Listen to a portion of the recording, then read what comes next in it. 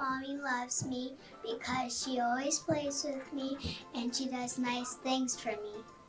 Well, when somebody loves you, when they do something nice for you. Like yesterday, my mom bought me a pet gecko. And it's really cool. I know why my mom and dad loves me. 'Cause I'm their child. My mom fixes me dinner.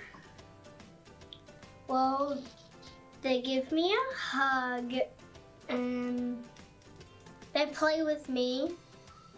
Let me tell you one of the things I did do for my sister instead. Sometimes when she throws up, because all sisters do that, my mom sometimes doesn't know that. So I go run and tell her. They start wanting to be closer to you, sometimes they even offer you flowers. But sometimes you're allergic to the kinds even though they're your favorite color. So, but if someone doesn't love you, that means so they kind of want to stay far away from you, don't care where they sit, and they don't do much for you. That's what love is, and that's what love isn't. Let's thank our kids for helping us figure out what love is and what love isn't. And we all know about the sisters throwing up. It just happens sometimes, so you just never know what they're going to say. This is the second week in a series talking about that topic, what love is and what love isn't.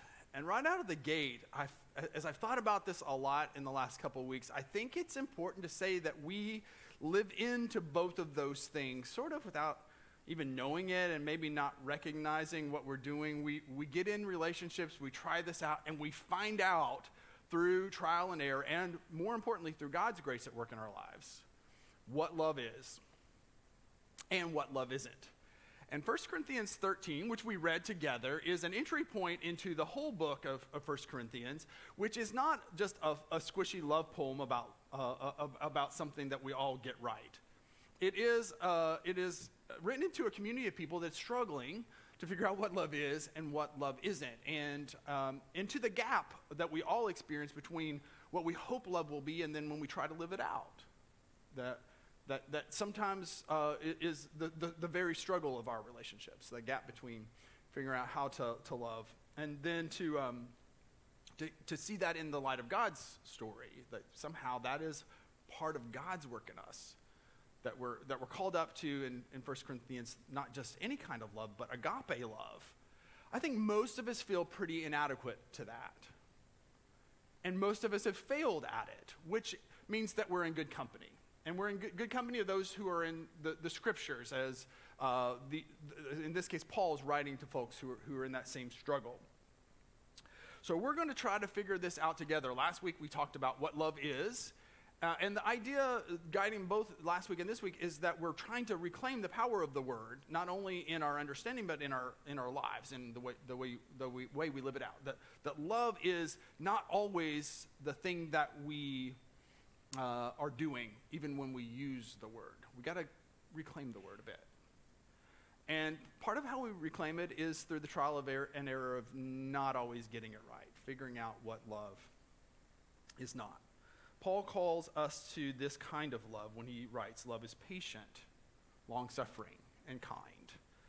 And there's positives in that list. It always protects, it always hopes, it always perseveres, it trusts. But then as Paul kind of goes back and forth, what we find is about 2/3 of those descriptors are in the negative. Well, love is this, but it's not this.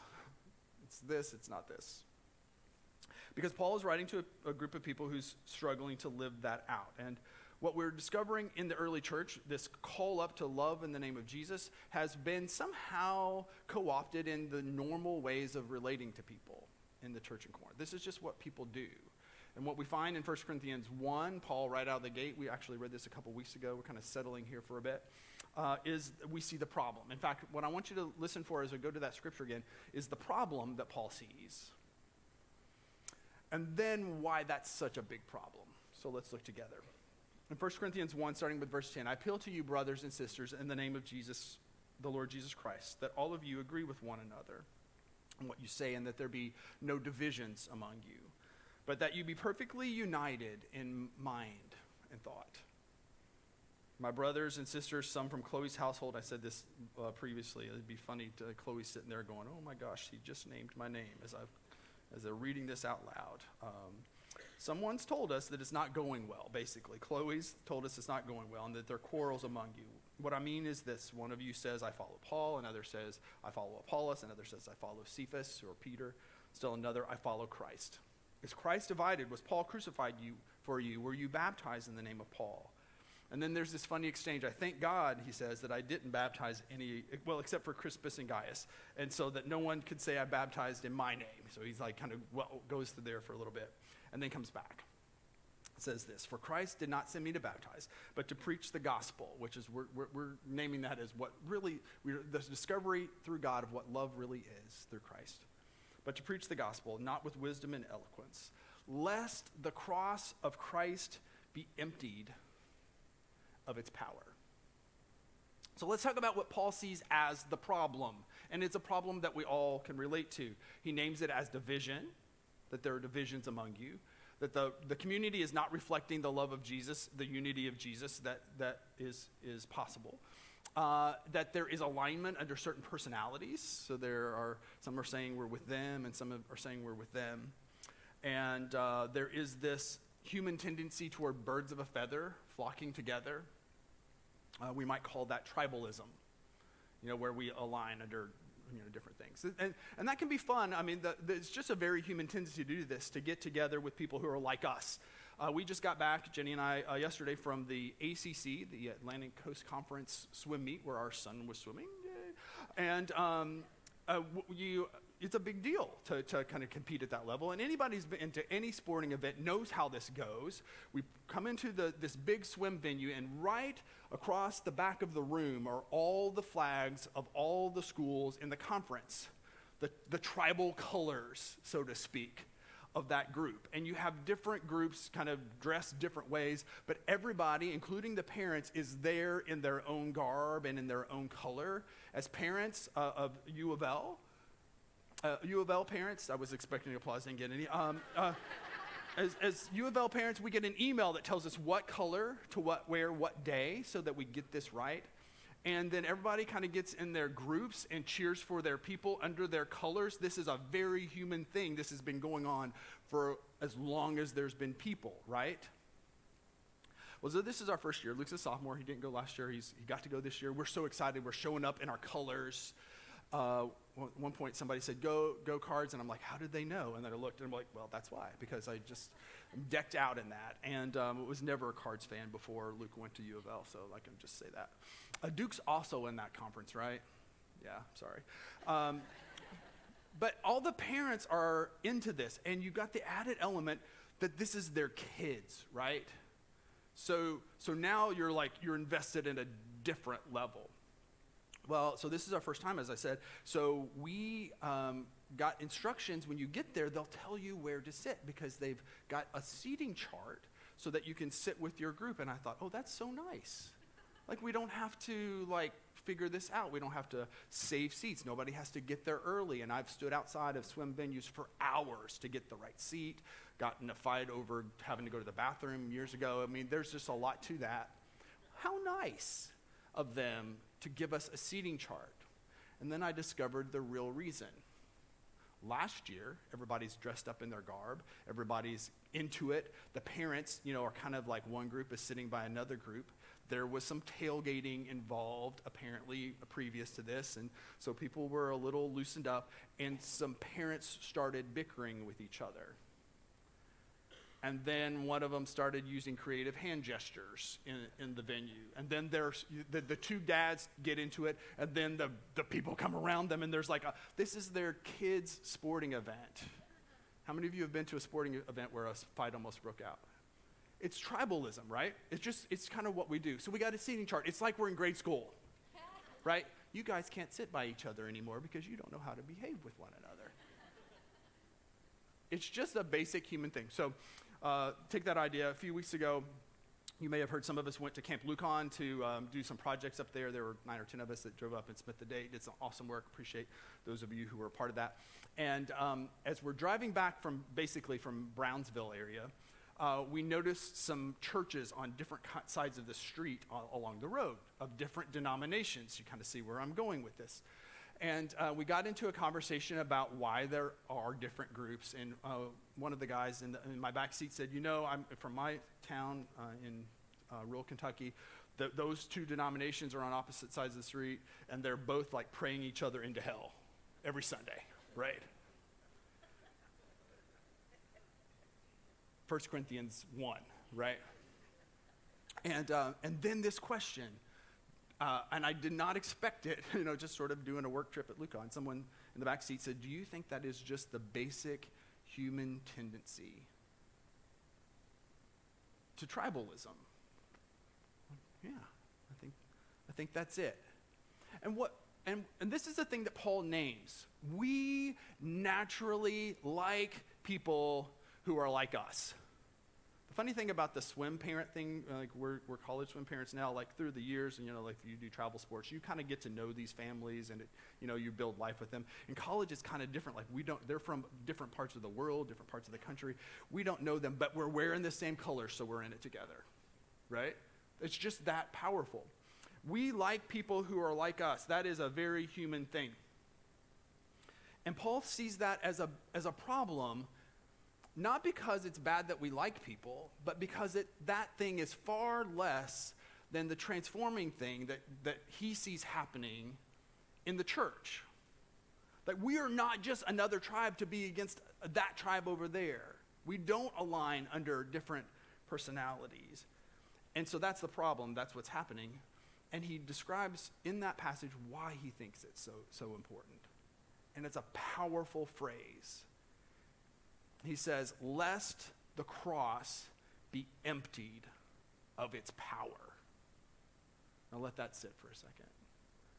This thing that we naturally do has the ability to water down the whole deal. The boundary-breaking love revealed in the cross is so powerful that it transforms all of our human relationships. And if it doesn't, then the danger is it's emptied of its power. And we do that, don't we? Like and when we talk about what love isn't, that's essentially the struggle. It's not that we're always hateful people. We're just people who are not maybe as fully loving as we're called to be. We let it be something less than it is, and then we call it love. And that's the struggle. We like people who are like us. Several years ago, I've told this story several times actually. In 2009, our leaders were gathering together to talk about different aspects of our church and trying to set vision and direction moving forward. And we were talking about how we have this conversation that's come up often since. You know it too. In church, we sort of just gather with people who are like us. And there's a lot to that. It's not easy to work through, and I'm not saying that. But we were talking about that, and somebody said something really funny. He said, it's easy to kind of like people who are like us, right? And then he acted it out. He said, I look at you, and you're like me, and I'm like, you're awesome. And then you say, no, you're awesome. And they're like, no, you're awesome. And like, that doesn't sound that exciting to us. Like, we're trying to do something more than just looking at the other person who's like me and worshiping the thing in them that I actually like because it's the thing that helps me see me.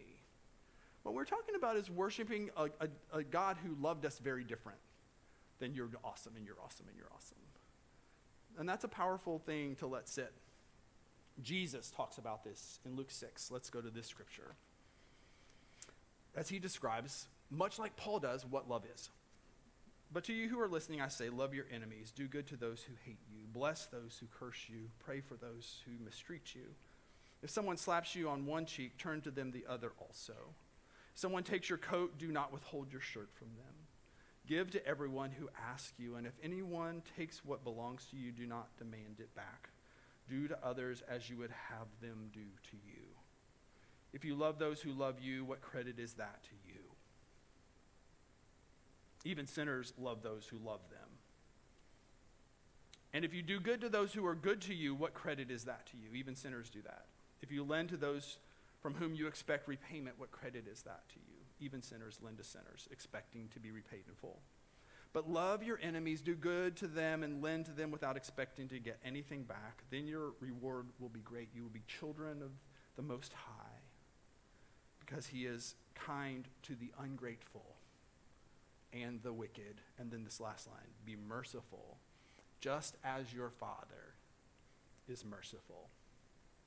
Whenever you hear the word mercy in Scripture, by the way, kind of as an aside, mercy always has some element of healing to it. Like the word, especially in the Old Testament, and then the idea that carries forth in the New Testament is like it is a balm rubbed on a wound. Be merciful as your Father in heaven is merciful is a way of saying, let the love of God through you bring healing. And that's a high calling. And again, it's something that we all live into and we fall short of. And so as I've been thinking this week about how to describe what love is was last week, what love isn't today, this is the summary. And at first I wonder if it will not sound that profound to you. So let it sit for a second. Here it goes. Love is not the same as like. Love is not the same as like. As we think about the most basic thing we can say about what love isn't, it is not this watered down version of like. And like is not just a lesser form of love. In fact, here, good is actually the enemy of great. That when we do this thing where we just like the people who are like us, when we see our relationships as something less than the place where the gospel comes alive, the love of God comes alive in human interaction, that is not a lesser version of love. It is kind of the opposite of love. Because love is much more transforming than that. And so 1 Corinthians 13 goes through the way that plays out. It gives us a list of what love isn't. And so I want to put these on the screen because it is sort of like a poem. It's really visual language. And so we're going to just roll through it. Knowing full well that we've all done this. We've tried to love, and this is what came out. Love is patient, love is kind. It doesn't envy, Paul says. And that word, jealous, is like it sounds like water boiling over in Greek. So the image is sort of like it bubbles up in us. You know, you feel that jealousy, that envy, that frustration, and that just bubbles over. And who of us hasn't felt that thing? It doesn't boast, which means it doesn't draw attention to itself. And in a selfie culture, in a social media culture, like that's a little bit of a word of warning, isn't it? It doesn't boast. It doesn't show off. It doesn't say, look at me. It's not proud, Paul says. That word also has a sound component to it. It is sometimes translated puffed up. But what he means is that sound that the bellows make when like, whoosh, whoosh, whoosh, you know, like so that when, you know, like you feel like a little bit of void or vulnerability, like you're puffing yourself up so that you can handle life. He's like, that's not going to get you there. And it is not rude. That word is literally formless. It's like unbecoming. It's spineless. It's like an amoeba. Like just going through kind of squishy in life. So Paul summarizes, love doesn't seek its own things. I think that maybe is the summary statement of the whole thing. It's not about seeking your own thing. It's not sharp and cutting, he says. It doesn't log how other people could have done it right. And I think that is a message that is important for a couple kinds of our relationships. Let's think about application for a second. Where does that message need to take root in our lives? And the first is maybe the most obvious. Where do we see this playing out? Where we discover where love isn't? Well, it's in our closest relationships, isn't it? And the people that we are around. Because here's the discovery. The closer you get to somebody and the more you know them, the more you discover that you're not actually alike. Let's use marriage as an example. How many young couples who are young and cute and idealistic and living on love, how many of them go into it thinking, we're just going to naturally grow together as life goes on, right? Like, that's the way it will be. We'll just find out how much we're alike, and we'll become one just sort of naturally. I'm not going to ask you to raise your hands if that's your experience in that kind of relationship. And don't elbow your spouse right now. Because what you discover in your closest relationships is all the ways that you're different, right? And you discover that what you're trying to do is make them like you. Like, that's what we do. Why aren't you thinking like me? Why aren't you acting like me? It would be a lot easier if you did it the way I wanted you to do it. You should just load the dishwasher the way I say. That's not hypothetical for somebody else's marriage. Jenny and I had this conversation this week. It's like almost like God's sense of humor. Like, put two people who are very different together and see how it goes. Right? That's marriage. I actually saw this picture. I hope none of you will know these people. This is a picture from an airport far away, but I had to laugh. This couple had probably clearly just gone on their honeymoon, and they were coming back. And I imagined them like going on their honeymoon, going that way, being so in love and so together. And then the next picture kind of gets a little closer. And they were just married. But on the way home, they just didn't realize they had flipped it and were walking on the other side of each other, and it turned already on the way home from the honeymoon to married just. Now, I'm sure those folks have a wonderful marriage. This has been over a year ago, so I'm sure that they're still very much in love with each other. But it did sort of make me laugh how just married can switch to married just. And that's kind of the point, right? This week we did a vow renewal ceremony in this room, and 9 of our couples, 8 from the church, and then a couple that just searched on the internet about vow renewal ceremonies for Valentine's Day came and were a part of that, which is super cool. And we got some pictures of that as they came to renew their vows for various reasons. Some were at a particular anniversary. Some had not taken their original vows in the church. Some had, like David and Doris, they have been married for 43 and a half years, they said. There were 200 years of marriage represented in the room on Monday night.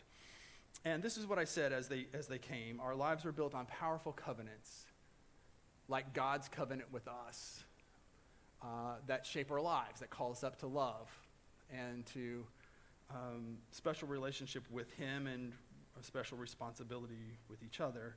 And in the same way, we make covenants with one another. Mark and LaDonna there, I love that picture. He's not throwing her on the ground. He's dipping her, by the way. I told Mark I was going to say this.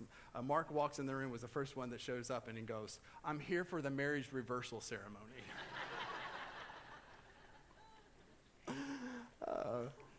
But the thing that we said is that God's covenant with us doesn't waver, but our covenant with God and with each other needs renewing. That's the whole point. And how often do we need to do that to be reminded what love really is?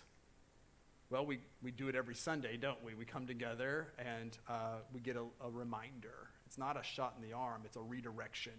That's what repentance is, by the way. I think biblically, repentance is very often for the people of God because of this very thing, because then we start using the words like love, and then we forget that we're not actually doing the thing that we're talking about. It's just human tendency to miss the mark. And so repentance it literally means change the way you're thinking. We've got to rethink things. And marriage is an example of how we do that. But all of our relationships need that kind of renewing, that kind of reset. And so that is important because we do build lives and legacies and families on those covenants. Recently, actually on Valentine's Day, one of our members passed away, and she and her husband had been married 62 years. And in those moments at the hospice house when you're with people, those relationships kind of get broken down to the most essential parts, right? And what I found myself saying to him as his wife of 62 years passed away was the message that we proclaim at a lot of funerals, that we believe that nothing in life or in death can separate us from the love of God through Christ Jesus our Lord. And to be able to experience that in human relationships is the gift of marriage. But it's the gift of all of our interactions with each other, knowing full well that we're going to fall short of that and miss it and sometimes not be able to find it with one another. And that's important. That's why we keep showing up for our closest relationships. It's why we keep showing up to God. So that's one category. Let me take you to another extreme. Where do we need to see this lived out, and where do we struggle? I think it's actually in our daily interactions with the people that we're not super close to. That maybe one of the most powerful redemptive spaces in our lives and in our world is in those little interactions that look like liking each other, with the people who serve us, with the people who are out and about in community that we might know their name, but we don't know their story. And we're never going to maybe have intimate, vulnerable relationships with them, but those relationships can also be redemptive Jesus encounters, a chance to rehumanize this thing. It looks like, but that also could be love. And it's not always, is it? We kind of let that get watered down too. And sometimes, quite honestly, the things that Paul talks about, being rude or self-centered or just trying to get our way, they're lived out there. Like, part of what we get frustrated about in society is that those relationships have become dehumanized. And we need to hear the call up. The church needs to hear the call up. That can be loving and redemptive too. And we all live into what love isn't there, I think. So after, it was like Christmas time. It was in the time period where we had a lot going on, and we had already gotten a gift card. Jenny and I had already gotten a gift card to eat out. I know this because of a couple things, but basically we were at the end of the 11 o'clock service. I had preached 3 times. Jenny has been serving in Kids Zone quite a bit, and I think had been there a couple times. And we were at the end of the day, and we looked at each other. We don't have food in the fridge, and we don't have anything made, and we have a gift card burning a hole in our pocket. So that was an easy decision. We're going to a restaurant after church, and we went to the restaurant with the after church crowd, which by the way, is notorious for being the worst tipping crowd. Lord have mercy. Love is not that. And so we're there with the people from other churches. The people, none of them were Broadway people. And usually you can't go out to the restaurant and not see a Broadway person. All the people who were there who had clearly been to church had gone to other churches, which makes the story easier to tell. So so we are, our waitress is interacting with us. She was not the most cheerful person, but she was really nice. And it was just her demeanor. She wasn't overly bubbly, but as we talked to her, we had interaction with her. She was perfectly nice, did very good service, and we were coming to the end of our meal having had a very good experience. This is COVID era, right? So like the booth next to us directly was visible to us through a plexiglass kind of screen. You could see the people right there, but it sort of did give you a sense of distance. And we watched it play out, the people that were at that booth with our same waitress. And near the end of their meal, after this lady had interacted, the waitress had interacted with this lady several times, our waitress goes to their booth, and the lady is there. She's got her church clothes on and a nativity brooch on her sweater, representing the incarnation of God, the love of Jesus in the world, lest we forget. And she says to our waitress, "Are you having a good day?" And our waitress said, "Yes." And then this lady said, "Well, do me a favor. Tell your face." Yeah. I mean, so shocking, in fact, that I sat there like 3 or 4 feet away, like saying, did that just happen? Now, I told that story at 8:15, and someone came up and said, this person could have been dealing with dementia, and that could be the case, and we can maybe lose our filter at times. So that's always possible. But I'll tell you, as I thought about that interaction, I got up to talk to the lady about it, and Jenny grabbed me and sat me right back down and said, what are you, like local pastor, like every headline that begins with local pastor, it's never good, right? So, but I reflected on that a lot, in literally every day for a week, thinking about that interaction. And I thought two things. One, like there are a lot of other ways that thing could go down. If you notice and that person is not bright and cheery like they need to be, our job as Christians is not to use our power to force them to do the thing that we demand that they do. Like Jesus came to serve, we need to learn how to serve our servants. And so there are a lot of ways you can make that lady smile, the waitress smile. You could tell her something nice about herself. If you're in this scenario, like say something nice and help her put a smile on her face. Or maybe make a human, for goodness sakes, in connection with her and rehumanize that relationship. Or leave her such a big tip that when you walk out the door, she's going to start laughing. There are a lot of ways to do that. That's just not one. That's not one of them. That's not what love is. And then I thought this is maybe more reflective for me, like how many of my interactions with folks maybe aren't that rude, but are definitely not the thing that they could be. So go to lunch and tip people, for sure. Tip your waiters and waitresses as an act of love and care, and find a way to rehumanize those relationships. Because the thing that we're doing maybe isn't love, and we think of ourselves as loving people. Hear the good news. The kind of love that changes everything has already been offered. So as we discover what love isn't, and as we experience the gap between what we hope love is and what we do, the good news of the gospel is that into that space has been inserted the love of God through Jesus Christ. And that is the thing that transforms everything. As we mess this up, we confess that, we repent, and we discover what love is again and again as Jesus fills the gap. The love that has been brought to us was the love known before only in Trinity, in God, the Father, Son, and Spirit. And this perhaps gives us, as we close, a way of thinking about the kind of love that the world actually does need, the kind that has already been offered. Because in the Father, Son, and Spirit, what we do not have is likeness. God the Father, God the Son, and God the Spirit, as the church has established for millennia, are different. They are distinct. They are not the same, and yet they are one. That's the mystery of it. If you don't understand Trinity, that's fine. Nobody does. But here's the beautiful thing. It's the thing that we're talking about.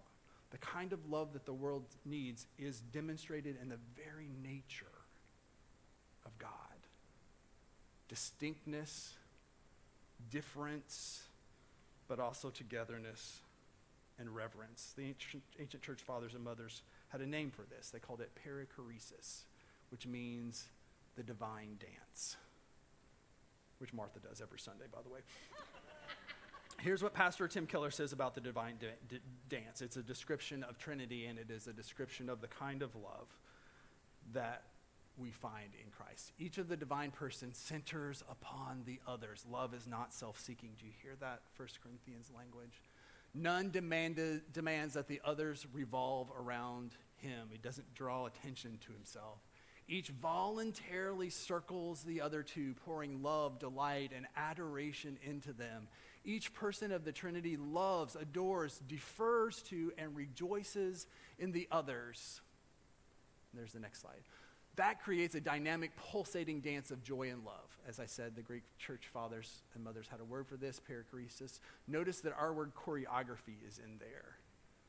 It literally means to dance or to flow around. And this is the vision of our relationships. Not that we like people who are like us, but that we love people who are different than us in the divine dance that has been done for us. Because we were not like Jesus, and he came to dance anyway. And so may it be with us. Let's pray together.